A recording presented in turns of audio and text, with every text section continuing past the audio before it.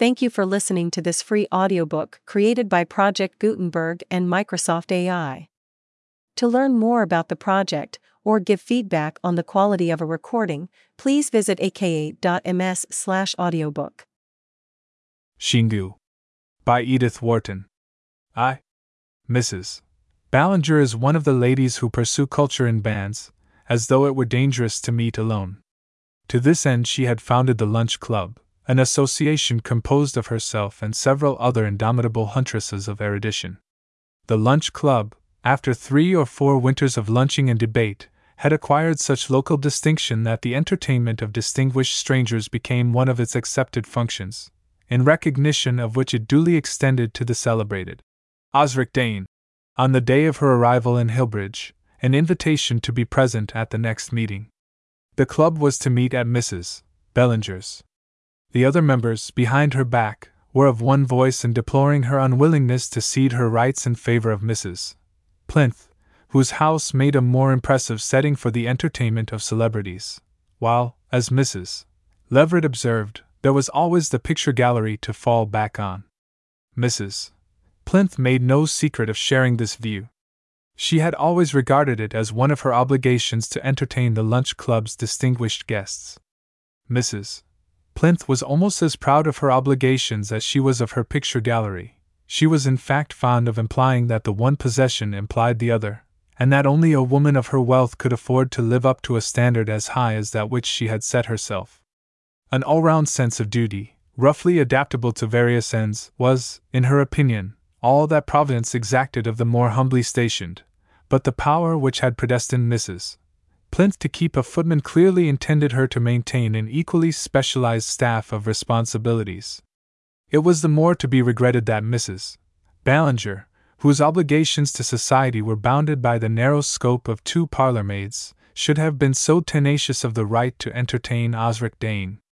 The question of that lady's reception had for a month past profoundly moved the members of the Lunch Club. It was not that they felt themselves unequal to the task, but that their sense of the opportunity plunged them into the agreeable uncertainty of the lady who weighs the alternatives of a well-stocked wardrobe. If such subsidiary members as Mrs. Leverett were fluttered by the thought of exchanging ideas with the author of The Wings of Death, no forebodings disturbed the conscious adequacy of Mrs. Plinth, Mrs. Ballinger, and Miss Van Vluyck. The Wings of Death had, in fact, at Miss Van Vluyck's suggestion, been chosen as the subject of discussion at the last club meeting, and each member had thus been enabled to express her own opinion or to appropriate whatever sounded well in the comments of the others. Mrs. Roby alone had abstained from profiting by the opportunity, but it was now openly recognized that, as a member of the Lunch Club, Mrs. Roby was a failure. It all comes, as Miss Van Vluyck put it, of accepting a woman on a man's estimation. Mrs.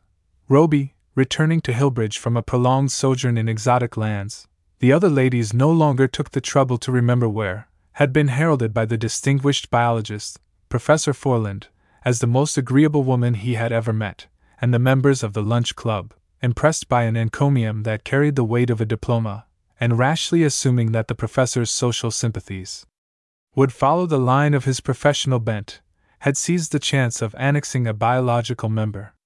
Their disillusionment was complete. At Miss Van Vluyck's first offhand mention of the pterodactyl, Mrs. Roby had confusedly murmured, "I know so little about meters," and after that painful betrayal of incompetence she had prudently withdrawn from farther participation in the mental gymnastics of the club. "I suppose she flattered him," Miss Van Vluyck summed up. "Or else it's the way she does her hair." The dimensions of Miss Van Vluyck's dining room having restricted the membership of the club to 6, the non-conductiveness of one member was a serious obstacle to the exchange of ideas, and some wonder had already been expressed that Mrs. Roby should care to live, as it were, on the intellectual bounty of the others. This feeling was increased by the discovery that she had not yet read The Wings of Death. She owned to having heard the name of Osric Dane, but that, incredible as it appeared, was the extent of her acquaintance with the celebrated novelist.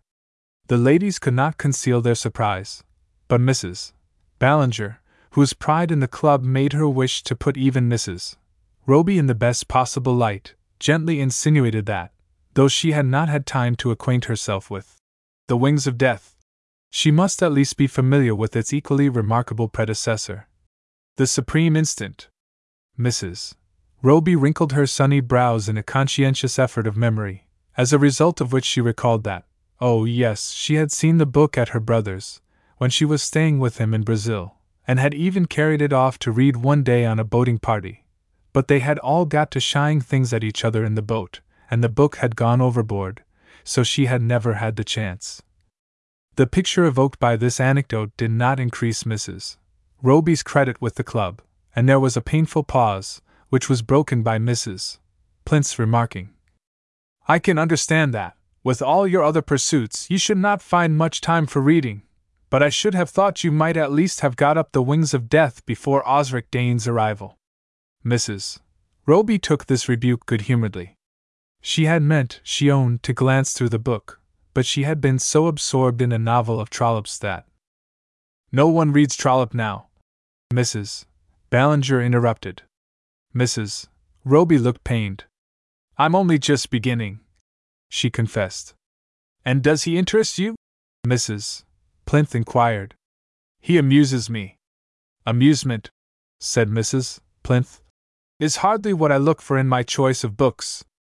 "Oh, certainly, The Wings of Death is not amusing," ventured Mrs.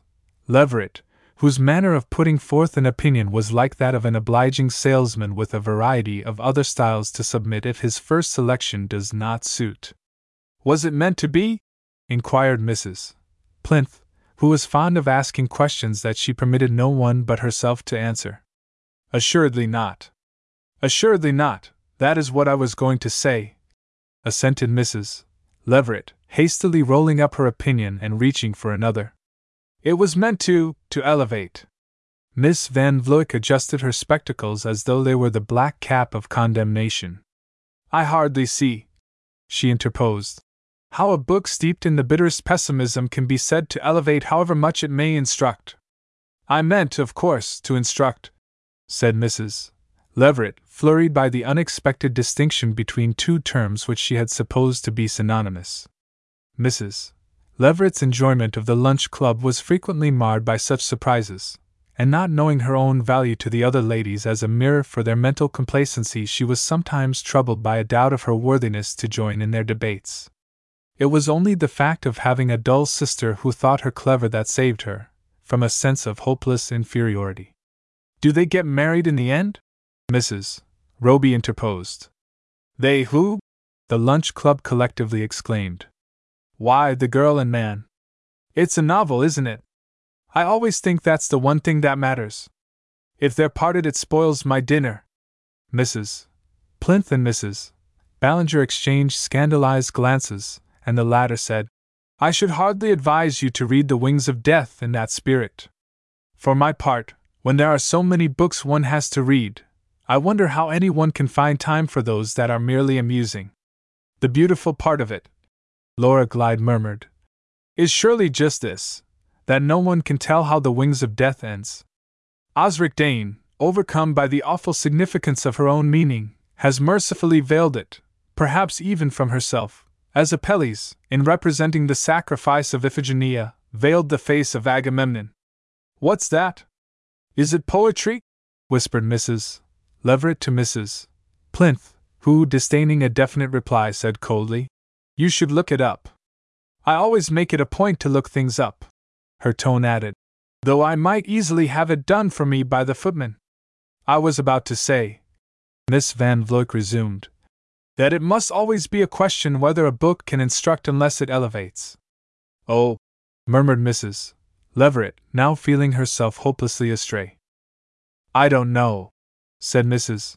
Ballinger, scenting in Miss Van Vluyck's tone a tendency to depreciate the coveted distinction of entertaining Osric Dane. "I don't know that such a question can seriously be raised as to a book which has attracted more attention among thoughtful people than any novel since Robert Elsmere." "Oh, but don't you see," exclaimed Laura Glyde, "that it's just the dark hopelessness of it all, the wonderful tone scheme of black on black, that makes it such an artistic achievement. It reminded me when I read it of Prince Rupert's Magnon Noir. The book is etched, not painted, yet one feels the color values so intensely. Who is he? Mrs. Leverett whispered to her neighbor. Someone she's met abroad? The wonderful part of the book, Mrs. Bellinger conceded, is that it may be looked at from so many points of view. I hear that as a study of determinism, Professor Lupton ranks it with the data of ethics. I'm told that Osric Dane spent 10 years in preparatory studies before beginning to write it, said Mrs. Plinth. She looks up everything, verifies everything. It has always been my principle, as you know. Nothing would induce me, now, to put aside a book before I'd finished it, just because I can buy as many more as I want. And what do you think of The Wings of Death? Mrs. Roby abruptly asked her. It was the kind of question that might be termed out of order, and the ladies glanced at each other, as though disclaiming any share in such a breach of discipline. They all knew there was nothing Mrs. Plinth so much disliked as being asked her opinion of a book. Books were written to read. If one read them, what more could be expected? To be questioned in detail regarding the contents of a volume seemed to her as great an outrage as being searched for smuggled laces at the custom house. The club had always respected this idiosyncrasy of Mrs. Plinth's. Such opinions as she had were imposing and substantial. Her mind, like her house, was furnished with monumental pieces that were not meant to be disarranged, and it was one of the unwritten rules of the Lunch Club that, within her own province, each member's habits of thought should be respected. The meeting therefore closed with an increased sense, on the part of the other ladies, of Mrs. Roby's hopeless unfitness to be one of them. 2. Mrs. Leverett, on the eventful day, arrived early at Mrs. Bollinger's, her volume of appropriate allusions in her pocket. It always flustered Mrs. Leverett to be late at the Lunch Club. She liked to collect her thoughts and gather a hint, as the others assembled, of the turn the conversation was likely to take. Today, however, she felt herself completely at a loss, and even the familiar contact of appropriate allusions, which stuck into her as she sat down, failed to give her any reassurance. It was an admirable little volume, compiled to meet all the social emergencies, so that, whether on the occasion of anniversaries, joyful or melancholy, as the classification ran, of banquets, social or municipal, or of baptisms, Church of England or sectarian, its student need never be at a loss for a pertinent reference. Mrs. Leverett, though she had for years devoutly conned its pages, valued it, however, rather for its moral support than for its practical services, for though in the privacy of her own room she commanded an army of quotations, these invariably deserted her at the critical moment, and the only phrase she retained, "Canst thou draw out Leviathan with a hook?" was one she had never yet found occasion to apply. Today she felt that even the complete mastery of the volume would hardly have ensured her self-possession, for she thought it probable that, even if she did, in some miraculous way, remember an allusion, it would be only to find that Osric Dane used a different volume. Mrs. Leverett was convinced that literary people always carried them, and would consequently not recognize her quotations. Mrs. Leverett's sense of being adrift was intensified by the appearance of Mrs. Bollinger's drawing-room. To a careless eye its aspect was unchanged, but those acquainted with Mrs. Bollinger's way of arranging her books would instantly have detected the marks of recent perturbation. Mrs. Bollinger's province, as a member of the Lunch Club, was the book of the day. On that, whatever it was, from a novel to a treatise on experimental psychology, she was confidently, authoritatively up. What became of last year's books, or last week's even, what she did with the subjects, she had previously professed with equal authority. No one had ever yet discovered. Her mind was an hotel where facts came and went like transient lodgers, without leaving their address behind, and frequently without paying for their board. It was Mrs. Bollinger's boast that she was abreast with the thought of the day, and her pride that this advanced position should be expressed by the books on her table. These volumes, frequently renewed, and almost always damp from the press, bore names generally unfamiliar to Mrs. Leverett, and giving her, as she furtively scanned them, a disheartening glimpse of new fields of knowledge to be breathlessly traversed in Mrs. Bollinger's wake. But today a number of mature-looking volumes were adroitly mingled with the primers of the press, Karl Marx jostled Professor Bergson, and the Confessions of St. Augustine lay beside the last work on Mendelism, so that even to Mrs. Leverett's fluttered perceptions it was clear that Mrs. Ballinger didn't in the least know what Osric Dane was likely to talk about, and had taken measures to be prepared for anything. Mrs. Leverett felt like a passenger on an ocean steamer who is told that there is no immediate danger, but that she had better put on her lifebelt. It was a relief to be roused from these forebodings by Miss Van Vluyck's arrival. "Well, my dear," the newcomer briskly asked her hostess, "what subjects are we to discuss today?" Mrs. Ballinger was furtively replacing a volume of Wordsworth by a copy of Verlaine. "I hardly know," she said somewhat nervously. "Perhaps we had better leave that to circumstances." "Circumstances?" said Miss Van Vluyck drily. "That means, I suppose, that Laura Glyde will take the floor as usual, and we shall be deluged with literature." Philanthropy and statistics were Miss Van Vluyck's province, and she resented any tendency to divert their guests' attention from these topics. Mrs. Plinth at this moment appeared. "Literature?" she protested in a tone of remonstrance. "But this is perfectly unexpected. I understood we were to talk of Osric Dane's novel." Mrs. Ballinger winced at the discrimination, but let it pass. "We can hardly make that our chief subject, at least not too intentionally," she suggested.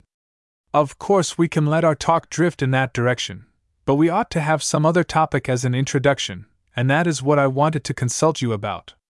The fact is, we know so little of Osric Dane's tastes and interests that it is difficult to make any special preparation." "It may be difficult," said Mrs. Plinth with decision, "but it is necessary. I know what that happy-go-lucky principle leads to. As I told one of my nieces the other day, there are certain emergencies for which a lady should always be prepared.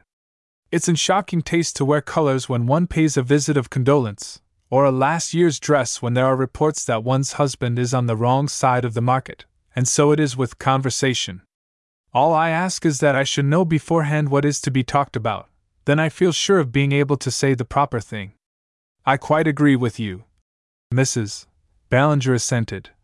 "But—" And at that instant, heralded by the fluttered parlour-maid, Osric Dane appeared upon the threshold.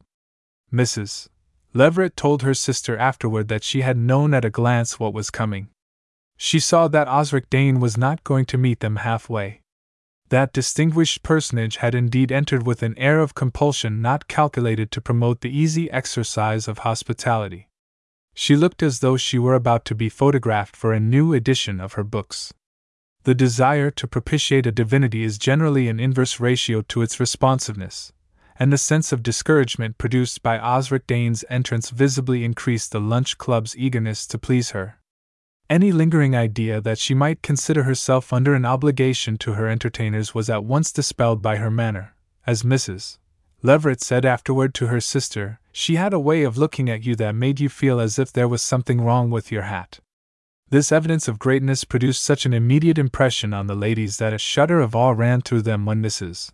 Roby, as their hostess led the great personage into the dining room, turned back to whisper to the others, "What a brute she is!" The hour about the table did not tend to revise this verdict. It was passed by Osric Dane in the silent deglutition of Mrs. Ballinger's menu, and by the members of the club in the emission of tentative platitudes which their guests seemed to swallow as perfunctorily as the successive courses of the luncheon. Mrs. Ballinger's reluctance to fix a topic had thrown the club into a mental disarray which increased with the return to the drawing-room, where the actual business of discussion was to open. Each lady waited for the other to speak, and there was a general shock of disappointment when their hostess opened the conversation by the painfully commonplace inquiry, "Is this your first visit to Hillbridge?" Even Mrs. Leverett was conscious that this was a bad beginning, and a vague impulse of deprecation made Miss Glyde interject. "It is a very small place indeed." Mrs. Plinth bristled. "We have a great many representative people," she said in the tone of one who speaks for her order. Osric Dane turned to her. "What do they represent?" she asked. Mrs. Plinth's constitutional dislike to being questioned was intensified by her sense of unpreparedness, and her reproachful glance passed the question on to Mrs. Ballinger. "Why?" said that lady, glancing in turn at the other members. "As a community, I hope it is not too much to say that we stand for culture." "For art," Miss Glyde interjected. "For art and literature," Mrs. Ballinger amended. "And for sociology, I trust," snapped Miss Van Vluyck. "We have a standard," said Mrs. Plinth, feeling herself suddenly secure on the vast expanse of a generalization, and Mrs. Leverett, thinking there must be room for more than one on so broad a statement, took courage to murmur, "Oh, certainly, we have a standard. The object of our little club," Mrs. Ballinger continued, "is to concentrate the highest tendencies of Hillbridge, to centralize and focus its intellectual effort." This was felt to be so happy that the ladies drew an almost audible breath of relief. "We aspire," the president went on, "to be in touch with whatever is highest in art, literature, and ethics." Osric Dane again turned to her. "What ethics?" she asked. A tremor of apprehension encircled the room. None of the ladies required any preparation to pronounce on a question of morals, but when they were called ethics it was different. The club, when fresh from the Encyclopedia Britannica, the Reader's Handbook, or Smith's Classical Dictionary, could deal confidently with any subject, but when taken unawares it had been known to define agnosticism as a heresy of the early church and Professor Froude as a distinguished histologist, and such minor members as Mrs. Leverett still secretly regarded ethics as something vaguely pagan. Even to Mrs. Ballinger, Osric Dane's question was unsettling, and there was a general sense of gratitude when Laura Glyde leaned forward to say, with her most sympathetic accent, "You must excuse us, Mrs. Dane, for not being able, just at present, to talk of anything but the wings of death." "Yes," said Miss Van Vluyck, with a sudden resolve to carry the war into the enemy's camp. "We are so anxious to know the exact purpose you had in mind in writing your wonderful book." "You will find," Mrs. Plinth interposed, "that we are not superficial readers. We are eager to hear from you," Miss Van Vluyck continued. "If the pessimistic tendency of the book is an expression of your own convictions or merely," Miss Glyde thrust in, "a somber background brushed in to throw your figures into more vivid relief. Are you not primarily plastic?" "I have always maintained," Mrs. Ballinger interposed, "that you represent the purely objective method." Osric Dane helped herself critically to coffee. "How do you define objective?" she then inquired. There was a flurried pause before Laura Glyde intensely murmured, "In reading you we don't define, we feel." Osric Dane smiled. "The cerebellum," she remarked, "is not infrequently the seat of the literary emotions," and she took a second lump of sugar. The sting that this remark was vaguely felt to conceal was almost neutralized by the satisfaction of being addressed in such technical language. "Ah, the cerebellum," said Miss Van Vluyck complacently. "The club took a course in psychology last winter." "Which psychology?" asked Osric Dane. There was an agonizing pause, during which each member of the club secretly deplored the distressing inefficiency of the others. Only Mrs.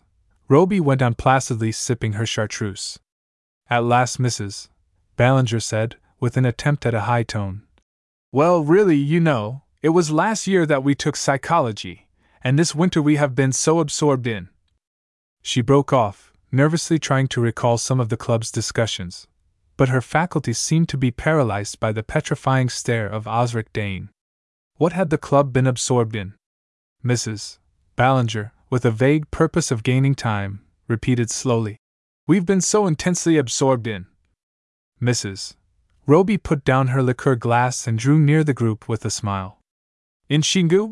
she gently prompted. A thrill ran through the other members.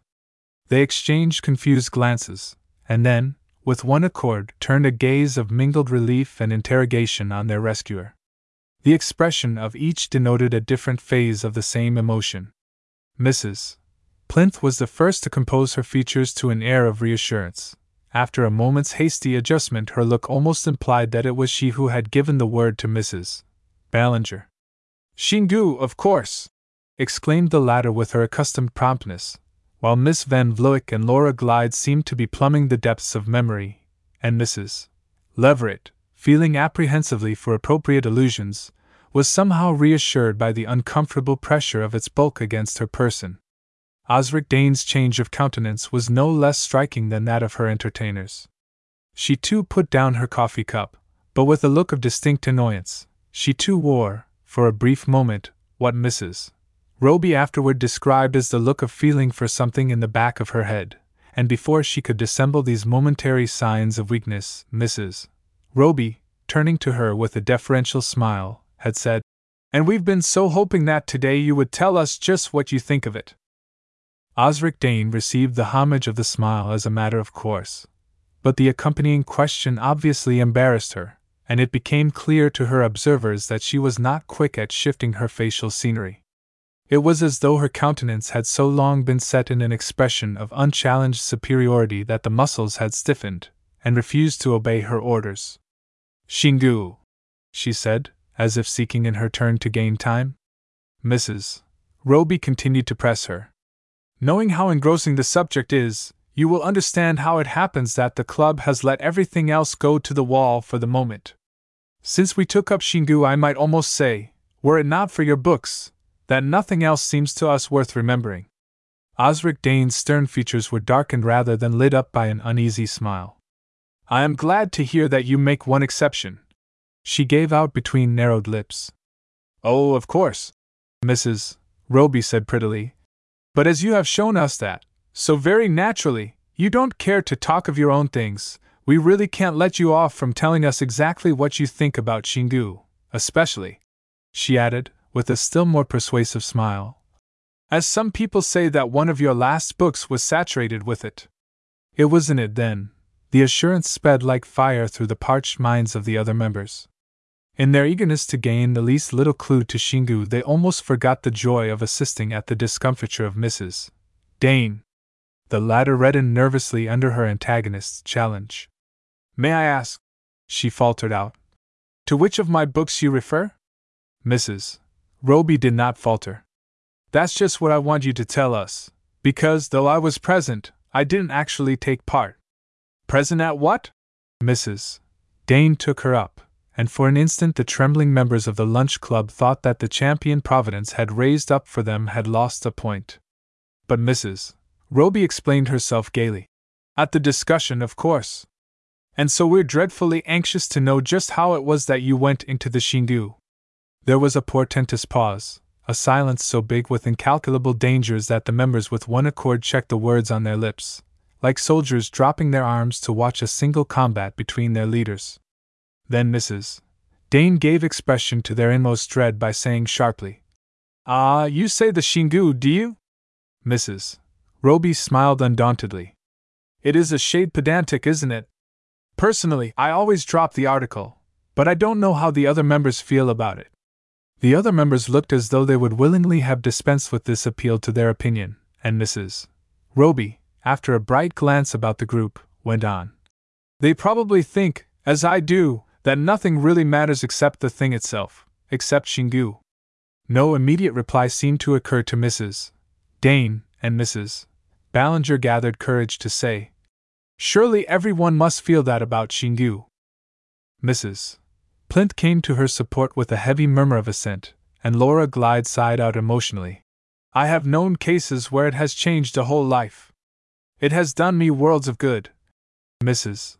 Leverett interjected, seeming to herself to remember that she had either taken it or read it the winter before. "Of course," Mrs. Roby admitted, "the difficulty is that one must give up so much time to it. It's very long." "I can't imagine," said Miss Van Vluyck, "grudging the time given to such a subject. And deep in places," Mrs. Roby pursued, "so then it was a book. And it isn't easy to skip." "I never skip," said Mrs. Plint dogmatically. "Ah, it's dangerous too, in Xingu. Even at the start there are places where one can't. One must just wade through." "I should hardly call it wading," said Mrs. Ballinger sarcastically. Mrs. Roby sent her a look of interest. "Ah, you always found it went swimmingly?" Mrs. Ballinger hesitated. Of course there are difficult passages, she conceded. Yes, some are not at all clear, even, Mrs. Roby added, if one is familiar with the original. As I suppose you are? Osric Dane interposed, suddenly fixing her with a look of challenge. Mrs. Roby met it by a deprecating gesture. Oh, it's really not difficult up to a certain point, though some of the branches are very little known, and it's almost impossible to get at the source. Have you ever tried? Mrs. Plinth inquired, still distrustful of Mrs. Roby's thoroughness. Mrs. Roby was silent for a moment, then she replied with lowered lids. No, but a friend of mine did, a very brilliant man, and he told me it was best for women not to. A shudder ran around the room. Mrs. Leverett coughed so that the parlor maid, who was handing the cigarettes, should not hear.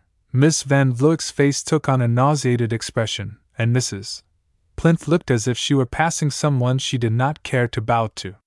But the most remarkable result of Mrs. Roby's words was the effect they produced on the lunch club's distinguished guest. Osric Dane's impassive features suddenly softened to an expression of the warmest human sympathy, and edging her chair toward Mrs. Roby, she asked, Did he really? And did you find he was right? Mrs. Ballinger, in whom annoyance at Mrs. Roby's unwanted assumption of prominence was beginning to displace gratitude for the aid she had rendered, could not consent to her being allowed, by such dubious means, to monopolize the attention of their guest. If Osric Dane had not enough self-respect to resent Mrs. Roby's flippancy, at least the lunch club would do so in the person of its president. Mrs. Ballinger laid her hand on Mrs. Roby's arm. We must not forget, she said with a frigid amiability, that absorbing as Xingu is to us, it may be less interesting to. Oh, no, on the contrary, I assure you, Osric Dane intervened. To others, Mrs. Ballinger finished firmly. And we must not allow our little meeting to end without persuading Mrs. Dane to say a few words to us on a subject which, today, is much more present in all our thoughts. I refer, of course, to the wings of death. The other members, animated by various degrees of the same sentiment, and encouraged by the humanized mien of their redoubtable guest, repeated after Mrs. Ballinger. Oh, yes, you really must talk to us a little about your book. Osric Dane's expression became as bored, though not as haughty, as when her work had been previously mentioned. But before she could respond to Mrs. Ballinger's request, Mrs. Roby had risen from her seat, and was pulling down her veil over her frivolous nose. I'm so sorry, she said, advancing toward her hostess with outstretched hand. But before Mrs. Dane begins, I think I'd better run away. Unluckily, as you know, I haven't read her books, so I should be at a terrible disadvantage among you all, and besides, I've an engagement to play bridge. If Mrs. Roby had simply pleaded her ignorance of Osric Dane's works as a reason for withdrawing, the lunch club, in view of her recent prowess, might have approved such evidence of discretion. But to couple this excuse with the brazen announcement that she was foregoing the privilege for the purpose of joining a bridge party was only one more instance of her deplorable lack of discrimination. The ladies were disposed, however, to feel that her departure, now that she had performed the sole service she was ever likely to render them, would probably make for greater order and dignity in the impending discussion, besides relieving them of the sense of self-distrust which her presence always mysteriously produced. Mrs. Ballinger therefore restricted herself to a formal murmur of regret, and the other members were just grouping themselves comfortably about Osric Dane when the latter, to their dismay, started up from the sofa on which she had been seated. Oh, wait, do wait, and I'll go with you, she called out to Mrs. Roby, and seizing the hands of the disconcerted members, she administered a series of farewell pressures with the mechanical haste of a railway conductor punching tickets. I'm so sorry, I'd quite forgotten, she flung back at them from the threshold, and as she joined Mrs. Roby, who had turned in surprise at her appeal, the other ladies had the mortification of hearing her say, in a voice which she did not take the pains to lower, If you'll let me walk a little way with you, I should so like to ask you a few more questions about Xingu. 3. The incident had been so rapid that the door closed on the departing pair before the other members had time to understand what was happening. Then a sense of the indignity put upon them by Osric Dane's unceremonious desertion began to contend with the confused feeling that they had been cheated out of their due without exactly knowing how or why. There was a silence, during which Mrs. Ballinger, with a perfunctory hand, rearranged the skillfully grouped literature at which her distinguished guest had not so much as glanced. Then Miss Van Vluyck tartly pronounced, "Well, I can't say that I consider Osric Dane's departure a great loss." This confession crystallized the resentment of the other members, and Mrs. Leverett exclaimed, "I do believe she came on purpose to be nasty." It was Mrs. Plinth's private opinion that Osric Dane's attitude toward the lunch club might have been very different had it welcomed her in the majestic setting of the Plinth drawing rooms, but not liking to reflect on the inadequacy of Mrs. Ballinger's establishment, she sought a roundabout satisfaction in depreciating her lack of foresight. "I said from the first that we ought to have had a subject ready. It's what always happens when you're unprepared. Now if we'd only got up Xingu." The slowness of Mrs. Plinth's mental processes was always allowed for by the club, but this instance of it was too much for Mrs. Ballinger's equanimity. "Xingu!" she scoffed. "Why, it was the fact of our knowing so much more about it than she did, unprepared though we were, that made Osric Dane so furious. I should have thought that was plain enough to everybody." This retort impressed even Mrs. Plinth, and Laura Glyde, moved by an impulse of generosity, said, "Yes, we really ought to be grateful to Mrs. Roby for introducing the topic. It may have made Osric Dane furious, but at least it made her civil. I am glad we were able to show her," added Miss Van Vluyck, "that a broad and up-to-date culture is not confined to the great intellectual centers." This increased the satisfaction of the other members, and they began to forget their wrath against Osric Dane in the pleasure of having contributed to her discomfiture. Miss Van Vluyck thoughtfully rubbed her spectacles. "What surprised me most," she continued, "was that Fanny Roby should be so up on Xingu." This remark threw a slight chill on the company, but Mrs. Ballinger said with an air of indulgent irony, "Mrs. Roby always has the knack of making a little go a long way. Still, we certainly owe her a debt for happening to remember that she'd heard of Xingu." And this was felt by the other members to be a graceful way of canceling once for all the club's obligation to Mrs. Roby. Even Mrs. Leverett took courage to speed a timid shaft of irony. "I fancy Osric Dane hardly expected to take a lesson in Xingu at Hillbridge." Mrs. Ballinger smiled. "When she asked me what we represented, do you remember? I wish I'd simply said we represented Xingu." All the ladies laughed appreciatively at this sally except Mrs. Plinth, who said, after a moment's deliberation, "I'm not sure it would have been wise to do so." Mrs. Ballinger, who was already beginning to feel as if she had launched at Osric Dane the retort which had just occurred to her, turned ironically on Mrs. Plinth. "May I ask why?" she inquired. Mrs. Plinth looked grave. "Surely," she said, "I understood from Mrs. Roby herself that the subject was one it was as well not to go into too deeply." Miss Van Vluyck rejoined with precision, "I think that applied only to an investigation of the origin of the. And suddenly she found that her usually accurate memory had failed her. "It's a part of the subject I never studied myself, she concluded. "Nor I," said Mrs. Ballinger. Laura Glyde bent toward them with widened eyes. "And yet it seems, doesn't it, the part that is fullest of an esoteric fascination? I don't know on what you base that," said Miss Van Vluyck argumentatively. "Well, didn't you notice how intensely interested Osric Dane became as soon as she heard what the brilliant foreigner — he was a foreigner, wasn't he — had told Mrs. Roby about the origin of the right, or whatever you call it?" Mrs. Plinth looked disapproving, and Mrs. Ballinger visibly wavered. Then she said, "It may not be desirable to touch on that part of the subject in general conversation, but from the importance it evidently has to a woman of Osric Dane's distinction, I feel as if we ought not to be afraid to discuss it among ourselves, without gloves, though with closed doors, if necessary." "I'm quite of your opinion," Miss Van Vluyck came briskly to her support. On condition, that is, that all grossness of language is avoided. Oh, I'm sure we shall understand without that. Mrs. Leverett tittered, and Laura Glyde added significantly, I fancy we can read between the lines, while Mrs. Ballinger rose to assure herself that the doors were really closed. Mrs. Plinth had not yet given her adhesion. I hardly see, she began, what benefit is to be derived from investigating such peculiar customs. But Mrs. Ballinger's patience had reached the extreme limit of tension.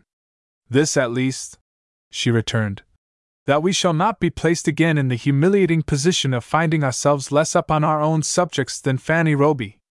Even to Mrs. Plinth this argument was conclusive. She peered furtively about the room and lowered her commanding tones to ask, Have you got a copy? A copy? Stammered Mrs. Ballinger. She was aware that the other members were looking at her expectantly, and that this answer was inadequate, so she supported it by asking another question.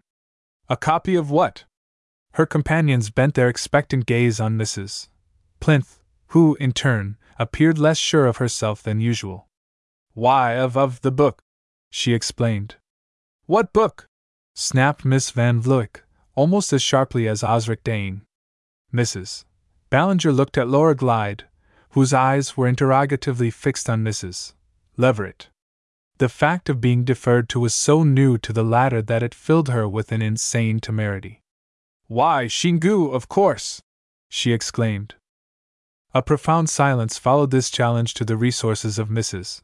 Ballinger's library, and the latter, after glancing nervously toward the books of the day, returned with dignity. It's not a thing one cares to leave about. I should think not, exclaimed Mrs. Plinth. It is a book, then? Said Miss Van Vluyck. This again threw the company into disarray, and Mrs. Ballinger, with an impatient sigh, rejoined, Why, there is a book, naturally. Then why did Miss Glyde call it a religion? Laura Glyde started up. A religion? I never. Yes, you did, Miss Van Vluyck insisted. You spoke of rites, and Mrs. Plinth said it was a custom.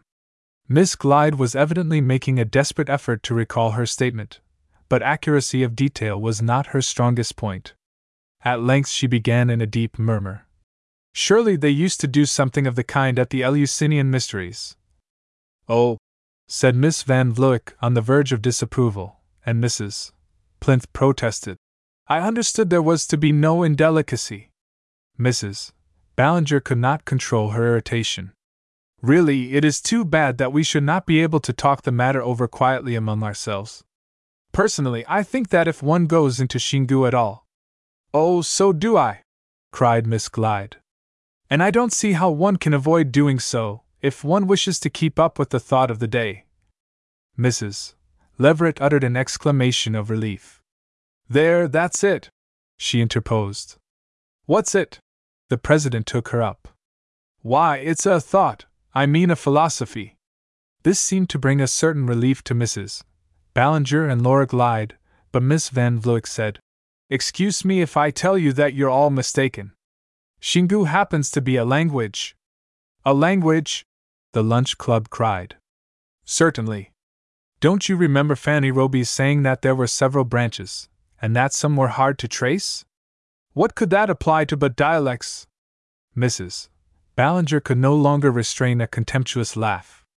Really, if the lunch club has reached such a pass that it has to go to Fanny Roby for instruction on a subject like Xingu, it had almost better cease to exist. It's really her fault for not being clearer, Laura Glyde put in. Oh, clearness and Fanny Roby! Mrs. Ballinger shrugged. I dare say we shall find she was mistaken on almost every point. Why not look it up? Said Mrs. Plinth. As a rule, this recurrent suggestion of Mrs. Plinth's was ignored in the heat of discussion, and only resorted to afterward in the privacy of each member's home. But on the present occasion the desire to ascribe their own confusion of thought to the vague and contradictory nature of Mrs. Roby's statements caused the members of the lunch club to utter a collective demand for a book of reference. At this point the production of her treasured volume gave Mrs. Leverett, for a moment, the unusual experience of occupying the center front, but she was not able to hold it long, for appropriate allusions contained no mention of Xingu. "Oh, that's not the kind of thing we want!" exclaimed Miss Van Vluyck. She cast a disparaging glance over Mrs. Bollinger's assortment of literature, and added impatiently, "Haven't you any useful books?" "Of course I have," replied Mrs. Ballinger indignantly. "I keep them in my husband's dressing room." From this region, after some difficulty and delay, the parlor maid produced the WZ volume of an encyclopedia and, in deference to the fact that the demand for it had come from Miss Van Vluyck, laid the ponderous tome before her.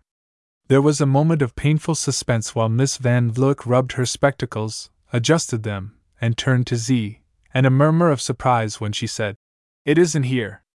"I suppose," said Mrs. Plinth, "it's not fit to be put in a book of reference." "Oh, nonsense!" exclaimed Mrs. Ballinger. "Try X." Miss Van Vluyck turned back through the volume, peering short-sightedly up and down the pages, till she came to a stop and remained motionless, like a dog on a point. "Well, have you found it?" Mrs. Ballinger inquired after a considerable delay. "Yes. I've found it," said Miss Van Vluyck in a queer voice. Mrs. Plinth hastily interposed. "I beg you won't read it aloud if there's anything offensive." Miss Van Vluyck, without answering, continued her silent scrutiny. "Well, what is it?" exclaimed Laura Glyde excitedly. "Do tell us," urged Mrs. Leverett, feeling that she would have something awful to tell her sister. Miss Van Vluyck pushed the volume aside and turned slowly toward the expectant group. "It's a river." "A river?" "Yes, in Brazil." "Isn't that where she's been living?" "Who? Fanny Roby?" "Oh, but you must be mistaken. You've been reading the wrong thing," Mrs. Ballinger exclaimed, leaning over her to seize the volume. "It's the only Xingu in the encyclopedia, and she has been living in Brazil," Miss Van Vluyck persisted.